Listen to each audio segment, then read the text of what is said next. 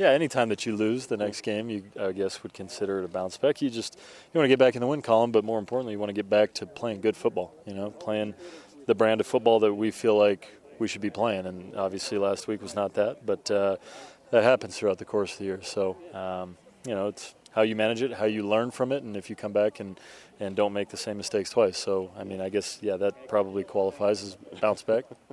The chatter you're going to hear from Odell Willis, he's probably going to be talking to you a lot. Really? Probably. Oh, I wasn't expecting that. How much did he talk to you during practice? Every play. Okay. There's certain guys in the league that talk a lot during the game. Others don't. Odell's obviously one that does. But that's not. I got so much other stuff going on. I don't listen to it. I don't hear it. But but Odell's a great guy. I loved playing with him, and it'll be great to compete against him. He's one of those players in our league that makes the game great, makes it fun, gets the fans into it, gets them entertained. So, it's going to be weird seeing him in a different color. But once the whistle blows and the ball's kicked off, it's football, and that's what it's all about. You two were chatting it up in the conference call already. Who's the new big mouth on this team? I don't know we don't have one that's replaced him to that level, certainly. I don't know. I don't really think that we have one now.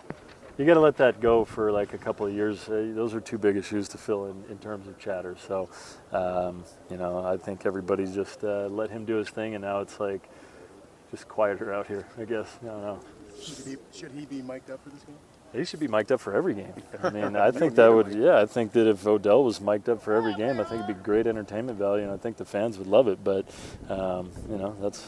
that's above my pay scale on making those decisions. Would that come with the translation at the bottom of the screen? Well, it probably would have to. I would guess half the time, it's not that you can't understand what Odell's saying. You can clearly understand what he's saying. You just don't necessarily know what it means half the time. So we all do, but you guys probably don't. So I think that's how he likes it.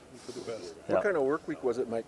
It was a good work week, man. We came out, everybody was excited to get back to work. That's the only way that you can really get that bad taste out of your mouth from the loss. But we get another opportunity, tomorrow, and that's what football is all about. It's about being prepared to play each game one game at a time. So, you come in, you put in the time, you learn from your mistakes. As I was just telling Dave, you go watch the tape and figure out what you did wrong.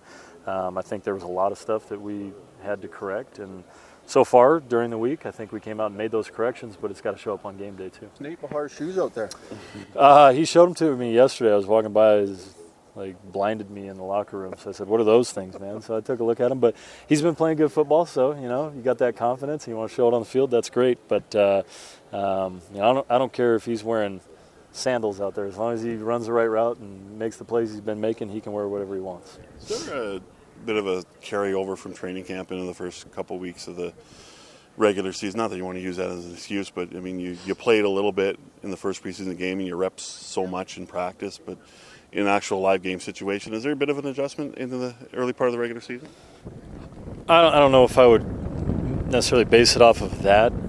You're a pro football player. You got to be prepared to play every single week, but over the course of the season, you need to be improving. Mm-hmm. You need to the team that we field in week 18, week 20, whatever it is, better be a better team than we field in week 1, because every team in the league is constantly week in and week out trying to figure out how to improve. So certainly we're not going to be putting as good of a product on the field in week 1 as we do later in the year, but neither is any of the other teams. You're going to continue to see the play from everybody increase and get better. So in regards to are you playing your best football of the season week 1? No, but you need to figure out a way to play good enough to beat the other team for sure. Not that you want to be playing your best football in week 3. Yeah, that's the thing. You got to peak at the right time, but we've talked for 6 years now about how these games are just as important, because you can set yourself up for either a good push towards the end or a feeling of desperation at the end of the season. Especially in the West, you don't want to fall behind. We got a chance against a Western opponent.